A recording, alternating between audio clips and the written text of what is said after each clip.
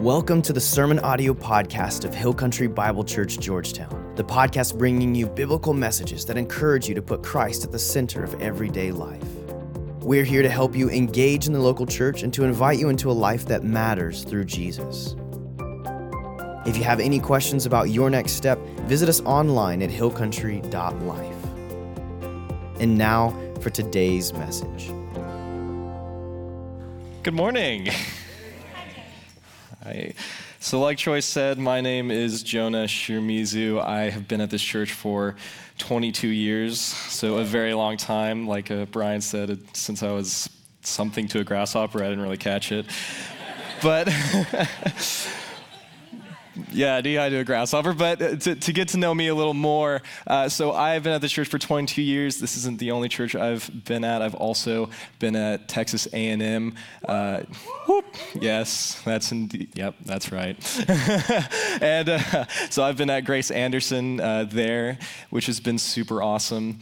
And so I'm studying philosophy at A&M. That is my major, and I'm going into my senior year during this fall, which I'm super excited for. And hopefully that track will lead me into going to seminary and then full-time ministry, or full-time ministry, then seminary. Still figuring that out, but I've got time.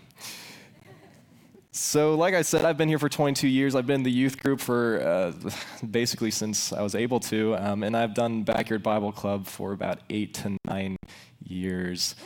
Something like that, too long. No, I'm just kidding, it's great every year. But 8 to 9 years, love every year of it. And I think one thing that we have to consider, though, is why do we do it, right? So I've done it for 8 to 9 years, but it's been going on years before me, so I think it begs the question as to why we do this. Why do we go out into the community and teach these kids about Jesus? Well, the answer to that would be the Great Commission. And so what is the Great Commission? Well, the Great Commission is the last command that Jesus gives us before he ascends to heaven. After he died on the cross for our sins and rose again 3 days later, he went to the disciples and spoke to them, and the last thing he said to them was this. It says in Matthew 28, "Then Jesus came to them and said, 'All authority in heaven and on earth has been given to me. Therefore go and make disciples of all nations, baptizing them in the name of the Father and of the Son and of the Holy Spirit, and teaching them to obey everything I have commanded you. And surely I am with you always to the very end of the age.'"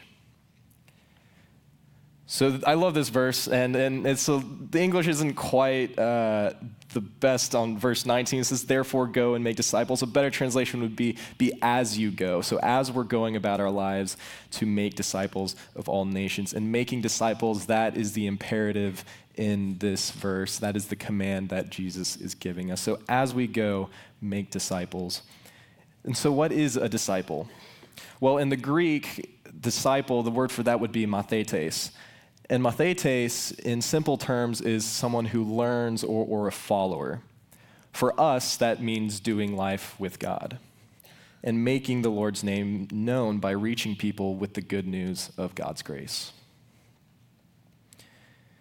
But before we kind of get into the real heart of the message, which hopefully my goal this morning is to shift our perspective and to give us a new focus on the Great Commission and the importance of it and why it is such an essential part of who we are. But before I get into that, I'm sure y'all are wondering what this disc golf basket is doing up here, and I'm so glad y'all asked. So I love disc golf. That is a sport that I've gotten into, if you can call it a sport, back in my freshman year of college. Super fun. I love playing it. And when I first started playing it, I was introduced to it by a guy in my small group named Blaze. What a name. And so Blaze kind of taught me the ropes on how to play disc golf. He taught me all the different discs and just how to play. And for those of you who don't know, disc golf is like regular golf, except cheaper and easier, so that's why I play it. And one thing that I quickly realized when I first started playing is that I was really, really good. No, I'm joking. I was terrible at it. I kept hitting every tree and every rock that was within any radius of anywhere. I basically was a tree magnet. I threw it and it would hit a tree. And the thing I realized pretty quickly was it was because of where my focus was.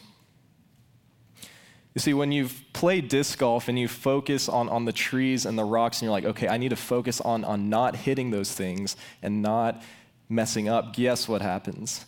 You hit the rocks and you hit the trees and you mess up. So one thing that I started doing was changing my focus, which is focusing on the basket, which is the goal. And when you focus on the basket, you get that beautiful sound of chains hitting the pole. And I think a lot of times we can treat the Great Commission like that. See, we have this goal that's laid out for us. It's clear as day, and yet there's so many obstacles that are in the way of that can keep us from not focusing on what's important. When we focus on things like whether it be work, family, or friends, which are good things, but if we shift our focus too much in that, we lose sight of our purpose and why we are here, which is to make the Lord's name known. And our goal is to make disciples of all nations. And the reality is that we have to deal with, as Christians, is that everyone we have an interaction with will either spend eternity with us or they will spend eternity apart from us.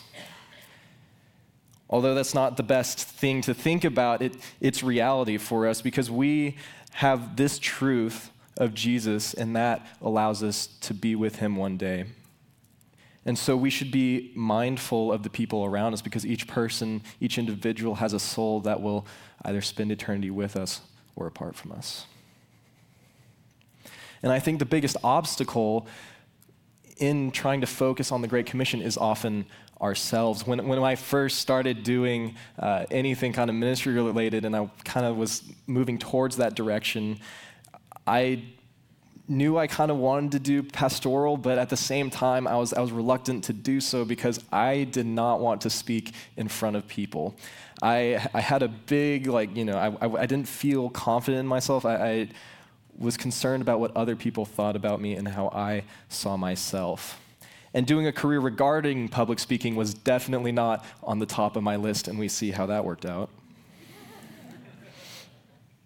But the reason I was so concerned was because I was concerned with my own image and my own abilities.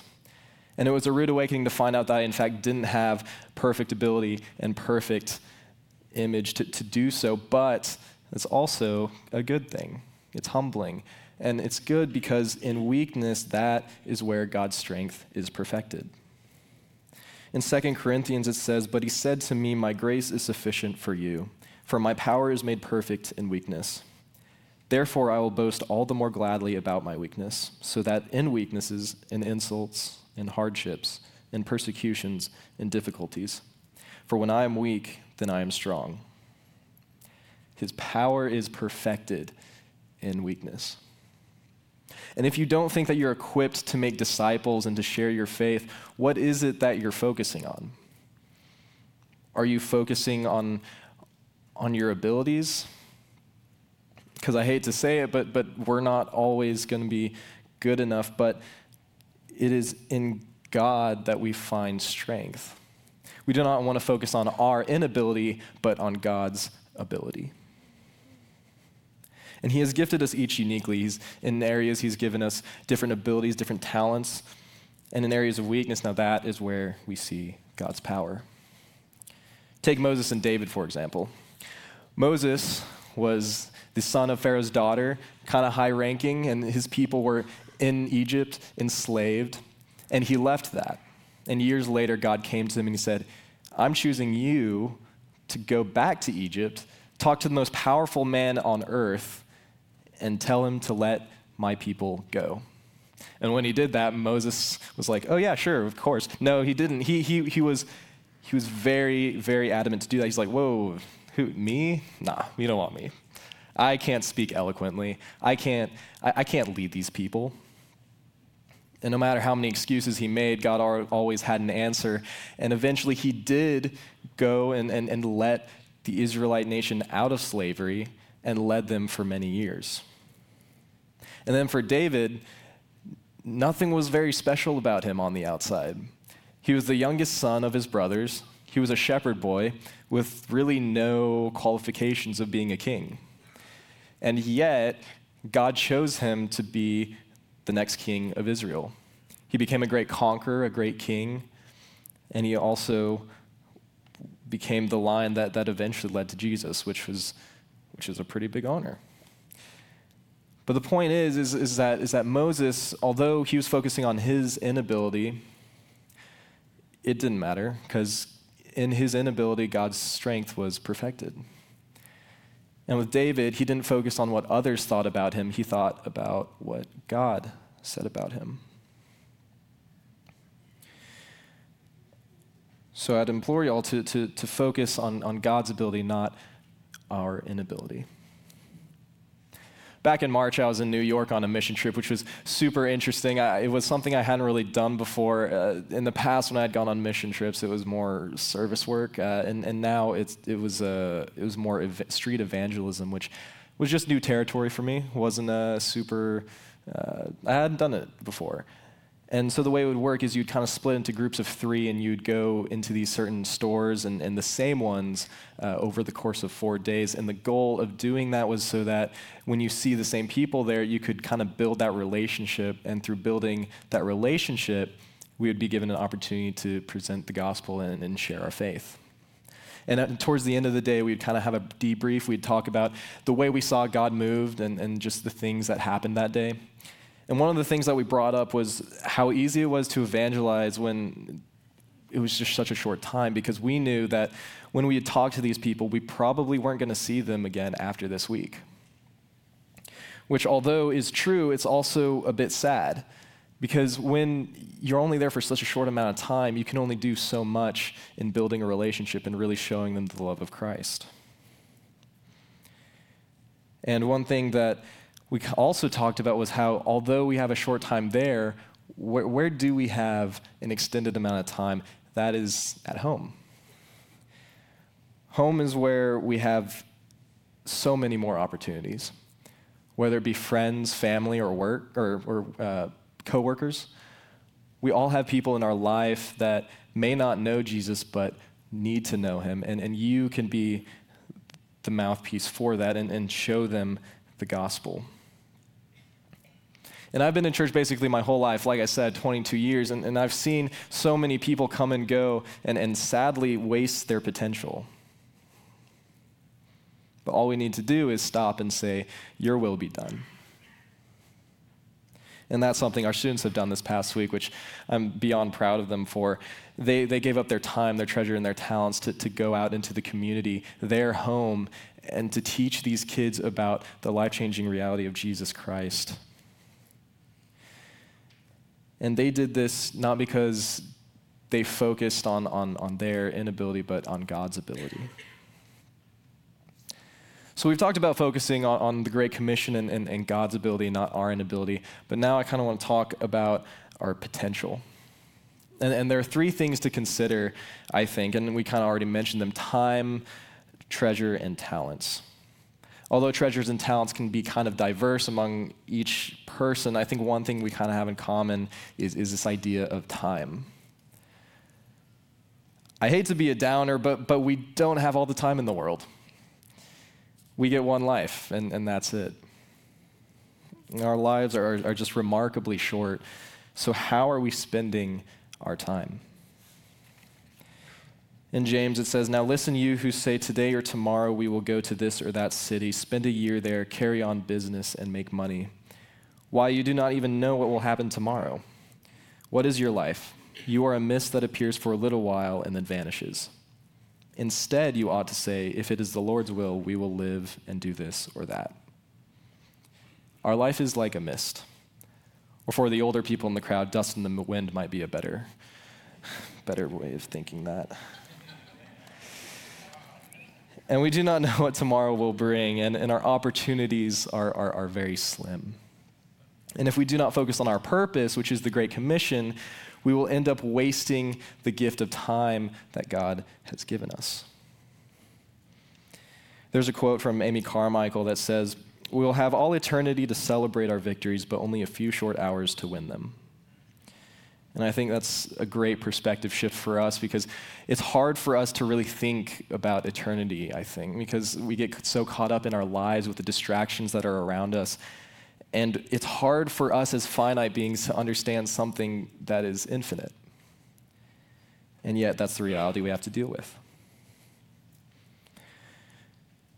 So talking about time, then we have talents and treasures. Although talents and treasures, like I said, might be diverse among each individual, do not discount yourself. Although we have different things, no person is better or lesser than the other. God has blessed us each with different gifts and abilities, and these things that are so diverse build the body. And the body is how we are able to do these things and to build the church and to fulfill the Great Commission. And we saw that especially this last week. Like Troy said, we had over about 150 volunteers, including prayer warriors, drivers, host homes, people donating snacks, and so many more to help contribute to Backyard Bible Club, but also to the Great Commission. So I'd encourage you, church, to pay attention to what you're focusing on, what you're spending your time on, and what abilities and talents and treasures you have been given that you can give to the church. We all have eternity to celebrate our victories, but only a short amount of time to win them. Let's pray. Dear Heavenly Father, thank you for this day. Thank you for this opportunity that you've given us to be here this morning. Lord, I just thank you for everyone who helped out with Backyard Bible Club this past week, and just an amazing thing that they've done. Lord, I would pray that we would focus on the things that are not temporary, Lord, but the things that are eternal. Pray that we would focus on the Great Commission and not the distractions in life, and that we would not lose sight of our true purpose here on earth. Lord, I pray that we would be aware of the treasures and the talents that we have, Lord, the things that we can give to help build up the church, whether it be here or somewhere else. And Lord, I just pray that we would be aware of the short amount of time that we have here, and that we would not waste it, Lord. And Lord, I just pray that throughout this week that we would just remember our purpose, Lord, and rely on you throughout this week. I pray all these things in Jesus' name. Amen. So, thanks.